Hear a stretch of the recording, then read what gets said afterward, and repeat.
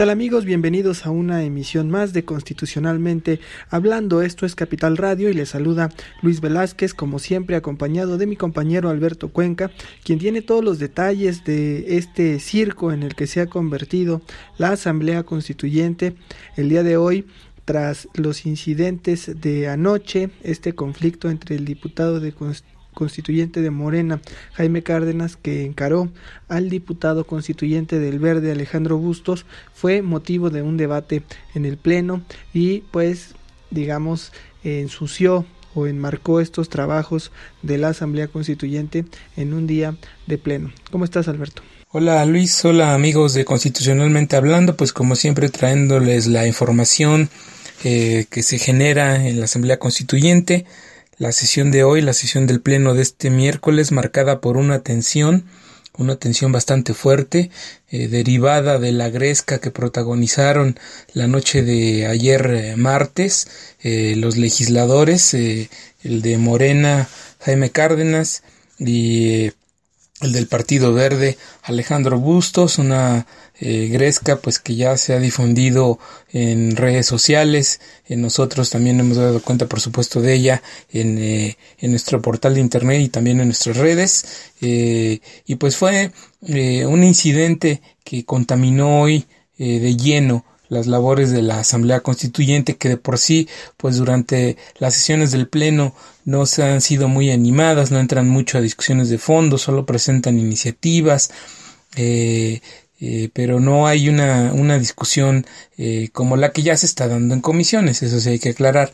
Las comisiones ya están entrando de fondo a la discusión de los distintos artículos, pero pues en el Pleno todavía hay un ambiente soso, un ambiente de demasiada parsimonia, en el sentido de que pues ahí todavía no les corresponde entrar a una discusión fuerte de la Constitución, y pues como no es necesario ahí hacer el debate, pues se entretienen en otras cosas, como es alegar y debatir sobre la gresca que hubo ayer entre estos legisladores de Morena y del Partido Verde. Platicarles que pues quien inició el debate, quien lo llevó al Pleno, fue el propio presidente de la mesa directiva, el senador, el diputado constituyente Alejandro Encinas, quien hizo un llamado al orden al resto de sus compañeros. Dijo de entrada, antes de que se diera por votada el orden del día, pidió a sus compañeros, les dijo que nada justifica, por ríspido que sea el debate y por profundas que sean las diferencias políticas o ideológicas, pues incurrir en ese tipo de conductas como las que se presentaron ayer, y esto, dijo, lastima mucho la investidura de los asambleístas constituyentes. Hay que recordar, amigos, que este incidente entre los diputados se dio en una reunión nocturna de la mesa de consulta, en donde el partido Morena insistía que el diputado constituyente y presidente de la Comisión de Poder Judicial, Manuel Díaz Infante, incurre en un conflicto de interés, pues es magistrado con licencia del Tribunal Superior de Justicia y al mismo tiempo preside esa comisión dictaminadora de Poder Judicial. Y ahí, como no se le dio la palabra a Jaime Cárdenas para replicarle a Alejandro Bustos, pues se dio estos jaloneos entre ambos legisladores. Pero escuchemos cómo Alejandro Encinas, ya pasada ese incidente de la mesa de consulta, pues hace este llamado al orden. A culminar a las diputadas y los diputados constituyentes para que se conduzcan conforme al reglamento. Ayer, lamentablemente, en este incidente hubo la posibilidad de un enfrentamiento físico entre el diputado Jaime Cárdenas y el diputado Alejandro Bustos.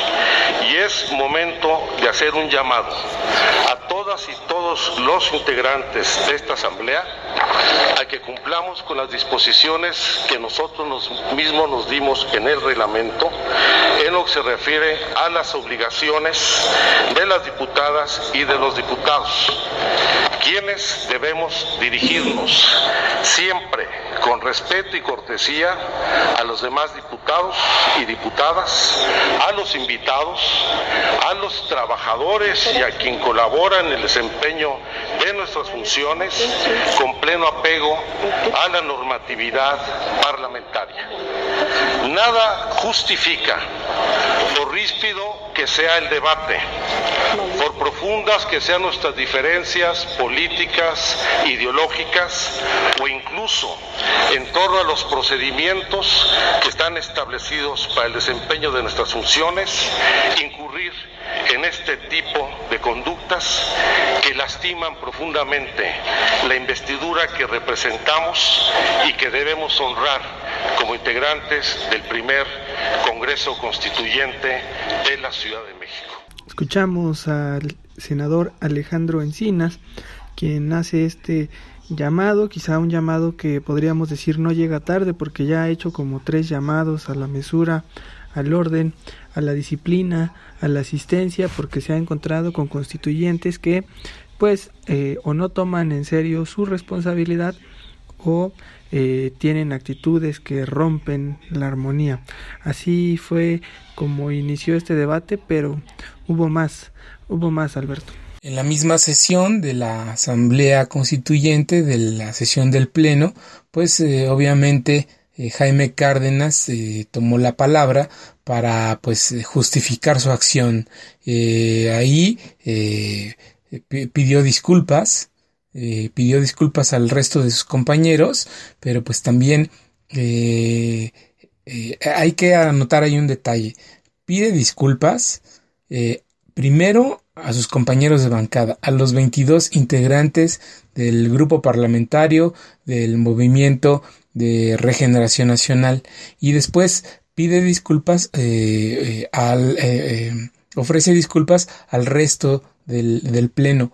Nunca en ningún momento se refiere al agredido, en este caso Alejandro Bustos. Y hay que detallar que el diputado del Partido Verde no acudió el día de hoy a la sesión del Pleno de la Asamblea Constituyente, pues fue una voz que hacía falta tener, destacar una opinión pues de uno de estos protagonistas, uno de los 2 protagonistas principales de este incidente que hoy contaminó la sesión de la Asamblea Constituyente. Pero vamos a escuchar a Jaime Cárdenas como frente al resto de los diputados constituyentes, los 72 que hoy acudieron a la sesión, ofrece disculpas y justifica su actuar.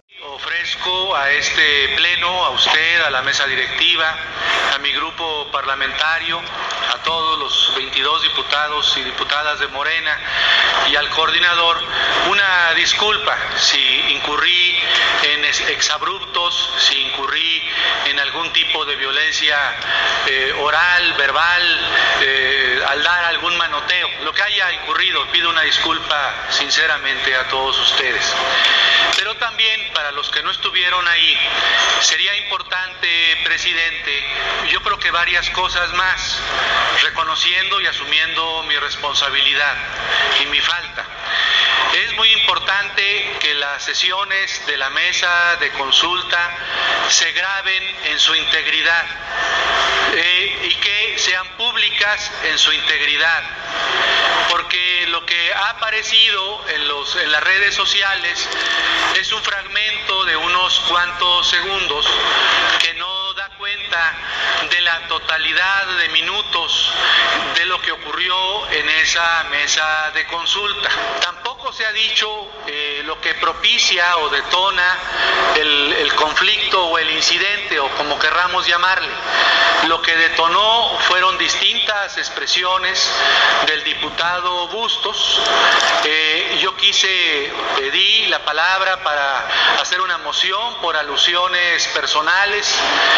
El diputado Bustos me llamó falaz, creo que sin razones, sin argumentos, y yo quería dar respuesta a esas alusiones personales, y la coordinadora en turno de la mesa de consulta me negó la palabra, no me la concedió, no pude realizar la respuesta a las alusiones personales.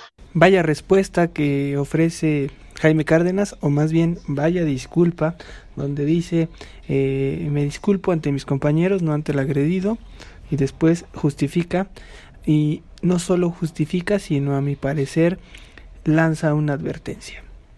Si cada que yo pido la palabra, el presidente de la mesa directiva no me la da, mi actuar será violento. Es decir, va a tomar la justicia por su propia mano. Estamos en la época de los justicieros y así aparece la actitud de Jaime Cárdenas por lo expresado ante la tribuna. Ya enfrascados en el debate, Armando Ríos Peter, senador del PRD y diputado constituyente de esa bancada, toma la palabra para lamentar las actitudes de Jaime Cárdenas. Dice que no se puede permitir que cuando se pierden votaciones o una discusión se justifiquen los golpes, y también de paso le exigió a Bernardo Batis que tenga altura de miras para poner orden entre su bancada. Vamos a escuchar a Armando Ríos Peter, quien provoca después un diálogo fuerte con Jaime Cárdenas. Acepto la pregunta. Yo puedo estar de acuerdo con todos los argumentos, pero mi pregunta es si eso justifica que usted se vaya a los golpes con otro diputado. Como les decía, de inmediato vino la respuesta a la réplica de Jaime Cárdenas, quien le dice a Ríos Peter que no se fue a los golpes contra Alejandro Bustos. Tuvimos oportunidad de platicar el día de ayer con Bustos, unas horas después de que se dio este incidente. Él nos decía que sí, que Jaime Cárdenas lo golpeó en el brazo y lo jaloneó, y que casi estuvo a punto de caerse de la silla. Ya después intervinieron otras personas para evitar que hubiera más manotazos y más jaloneos. Hoy en su versión Jaime Cárdenas asegura que no hubo golpes, que no hubo esta agresión que muchos comentaron después de verse el video. Escuchemos ya como Jaime Cárdenas le replica a Armando Ríos Peter. Que no me fui a los golpes, diputado, vea el video. Y si lo hice. Después de apreciar ustedes el video, observen las pruebas. Usted y yo somos abogados. Y sabemos que a partir de las pruebas determinamos si se acreditan los hechos o no están acreditados los hechos. Veamos el video completo y vea si hay golpes o no hay golpes. Aquí, amigos, Luis, hay que comentar un dato que destaca la posición que asume el coordinador de los legisladores de Morena, Bernardo Batis, en este debate. Primero, minimiza el hecho, o sea, deja entrever que pues no era para tanto, que fue una cosa mínima, insignificante, así lo dijo, y que pues primero provocó las risas y después las protestas de los otros legisladores en el pleno de la Asamblea Constituyente. Y también expone que fue culpa de Dolores Padierna, quien no supo conducir el debate en la mesa de consulta, y que eso, al no haberle permitido a Alejandro Cárdenas, a Jaime Cárdenas, replicarle a Bustos, a Alejandro Bustos, es por eso que se da esa actitud, esta reacción de Cárdenas hacia el del PBM. Pero vamos a escuchar a Batis, primero cómo minimiza la agresión. Dice que pues mienten quienes acusan que fue que hubo puñetazos. Lo que más hubo fue manotazos, y esa versión pues sí es la que se acerca según él más a la verdad, la de los manotazos. Escuchemos a Bernardo Batis. No porque una mentira se repita 1000 veces se vuelve verdad. Desde que se tomó un video, desde que se difundió, se quiso presentar una actitud de una discusión áspera, pero se quiso presentar como si fuera una pelea, un pleito. Me han tocado, tengo alguna experiencia en la Cámara de Diputados y he visto a un priista sacar la pistola, me consta, no estoy inventando. Han cambiado los tiempos, hubo un intercambio ya quien grabó, uno de los que grabaron, que fue el diputado Lerdo de Tejada, ya le bajó de golpe a manotazos. Es distinto un golpe, hubiera sido una pelea, pero no es así. Ya le bajó a manotazos. Hubo algún toque, alguna cosa mínima, insignificante. Si quieren ustedes reiterarlo mil veces vamos a decir que no es cierto, porque no es cierto. Ya después, como les comentaba, Bernardo Batis se fue con todo contra Dolores Padierna. Derivado de esta acusación, de este señalamiento hacia la que es también la coordinadora de los diputados constituyentes del PRD, nos enteramos que Padierna pues es la presidenta de la mesa de consulta de la Asamblea Constituyente. ¿Qué es esta mesa de consulta? Pues hace las veces de una junta de coordinación política como la que existe en el Senado de la República y en la Cámara de Diputados, en donde participan todos los coordinadores de los grupos parlamentarios y en donde se toman decisiones cupulares. No sabíamos este dato hasta que hoy Bernardo Batis lo mencionó. Y fue a propósito de esto que ya les comentaba, de que Padierna no sabe conducir las sesiones de la mesa de consulta y que ha dejado ver actitudes casi dictatoriales y que va a dictar órdenes a los demás legisladores, a los demás coordinadores parlamentarios.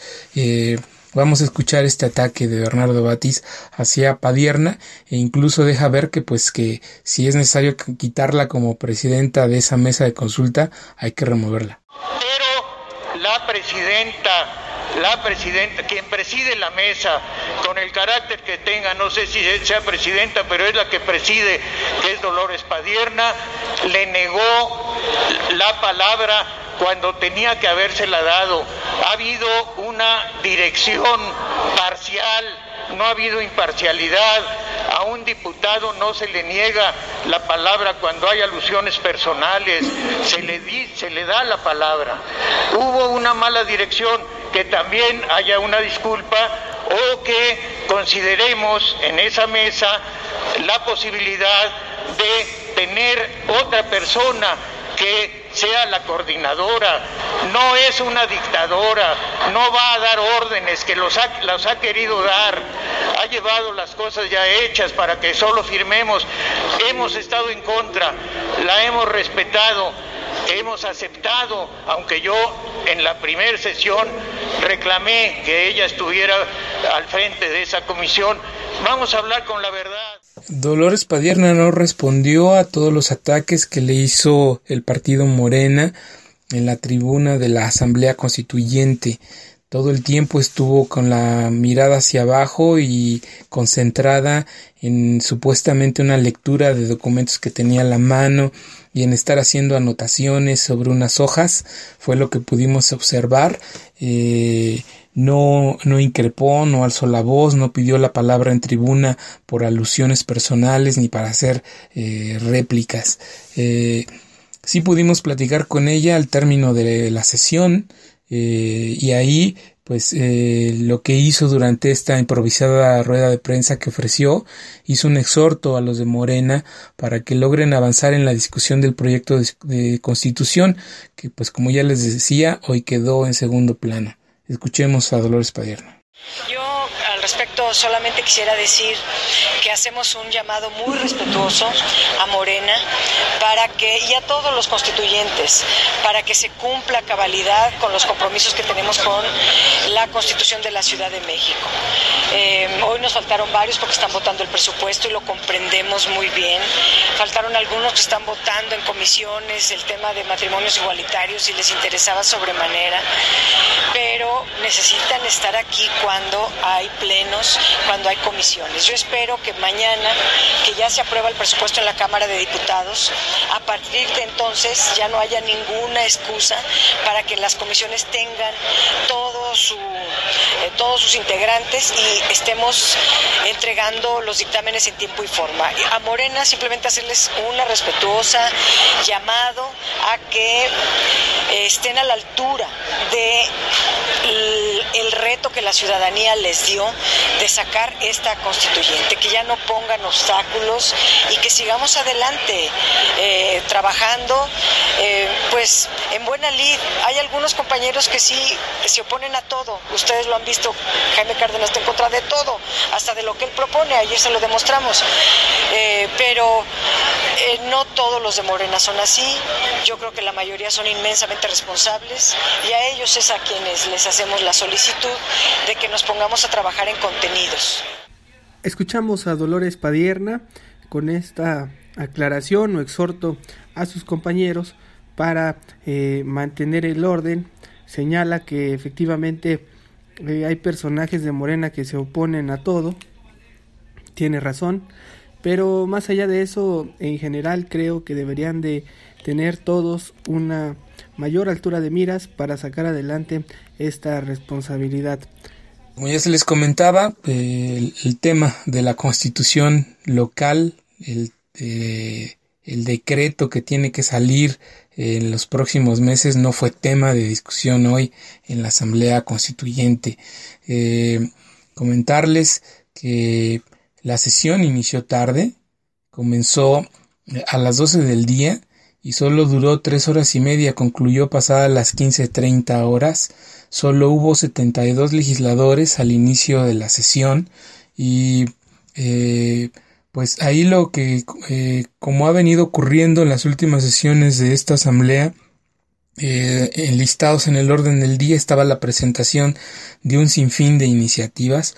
Hubo 324 iniciativas presentadas en la sesión de hoy. No se le dio lectura ni siquiera 50 de ellas, menos, estoy exagerando si digo 50.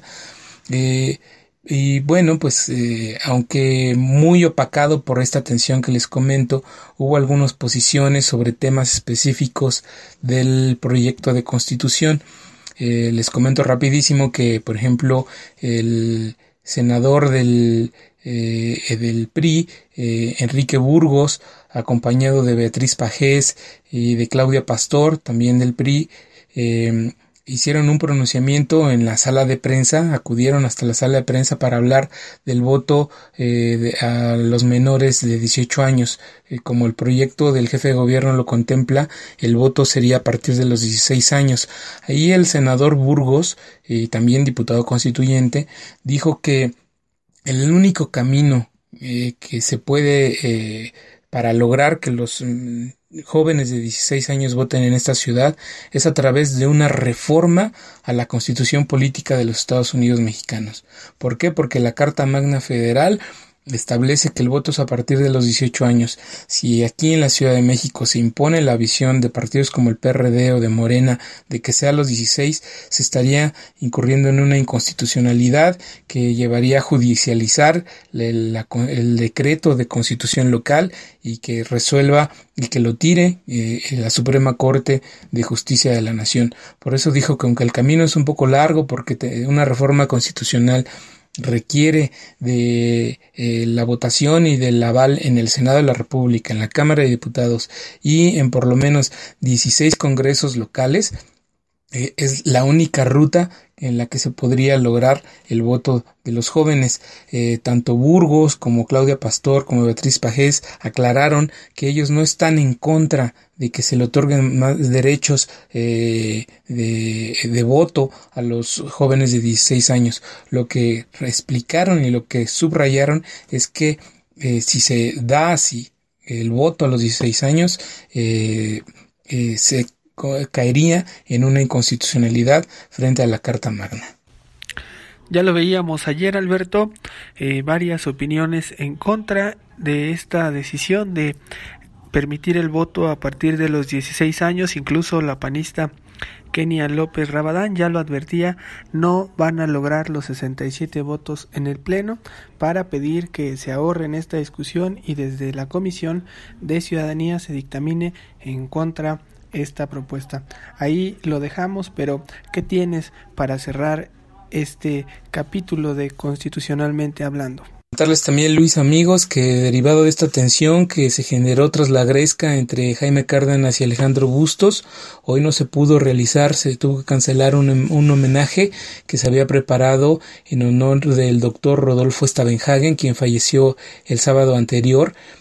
Mardonio Carballo, presidente de la Comisión de Pueblos de la Asamblea Constituyente, reveló que pues tuvo que llamarle a la familia de Rodolfo Stavenhagen para decirles que pues por las condiciones de tensas que había en la Asamblea Constituyente no se podría realizar, no habría condiciones para realizar ese homenaje, solo se brindó un minuto de silencio. También por estas condiciones de tensión y porque no había el quórum necesario, se tuvo que posponer la aprobación de un acuerdo para designar a los titulares de las áreas operativas auxiliares de la Asamblea Constituyente. Como ustedes recordarán y como ya lo hemos venido aquí reportando, no se pudo aprobar hace 2 semanas este acuerdo para la designación de los titulares de las áreas administrativas, que pues a 2 meses de que ya está en operación la Asamblea Constituyente, esas áreas operativas no han podido entrar en funcionamiento. Estamos hablando de las secretarías de servicios parlamentarios, la de administración, la coordinación de Parlamento Abierto y la coordinación de comunicación social.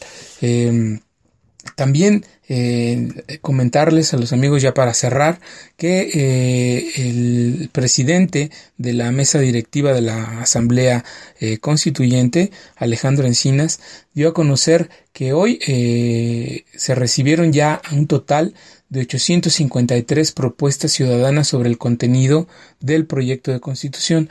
Hay que recordar que ayer martes 8 de noviembre venció el plazo para que los ciudadanos pudieran presentar propuestas ante la Asamblea Constituyente. Se recibieron 853 propuestas en total, las cuales se suman a 554 iniciativas que registraron diputados de los distintos partidos. Así que las comisiones van a tener un reto grande, las comisiones dictaminadoras, para analizar y eventualmente incluir en sus dictámenes un total de 1,407 iniciativas de legisladores y propuestas ciudadanas. Lo que van a tener que hacer, además, en un tiempo récord, pues a más tardar el 30 de noviembre, tienen que entregar sus dictámenes al Pleno de la Asamblea Constituyente. Así llegamos al final de una emisión más de Constitucionalmente Hablando. Nos escuchamos mañana con más información de esta Asamblea Constituyente. Se despide de ustedes Luis Velázquez. Nos escuchamos mañana. Hasta mañana, Alberto. Hasta luego.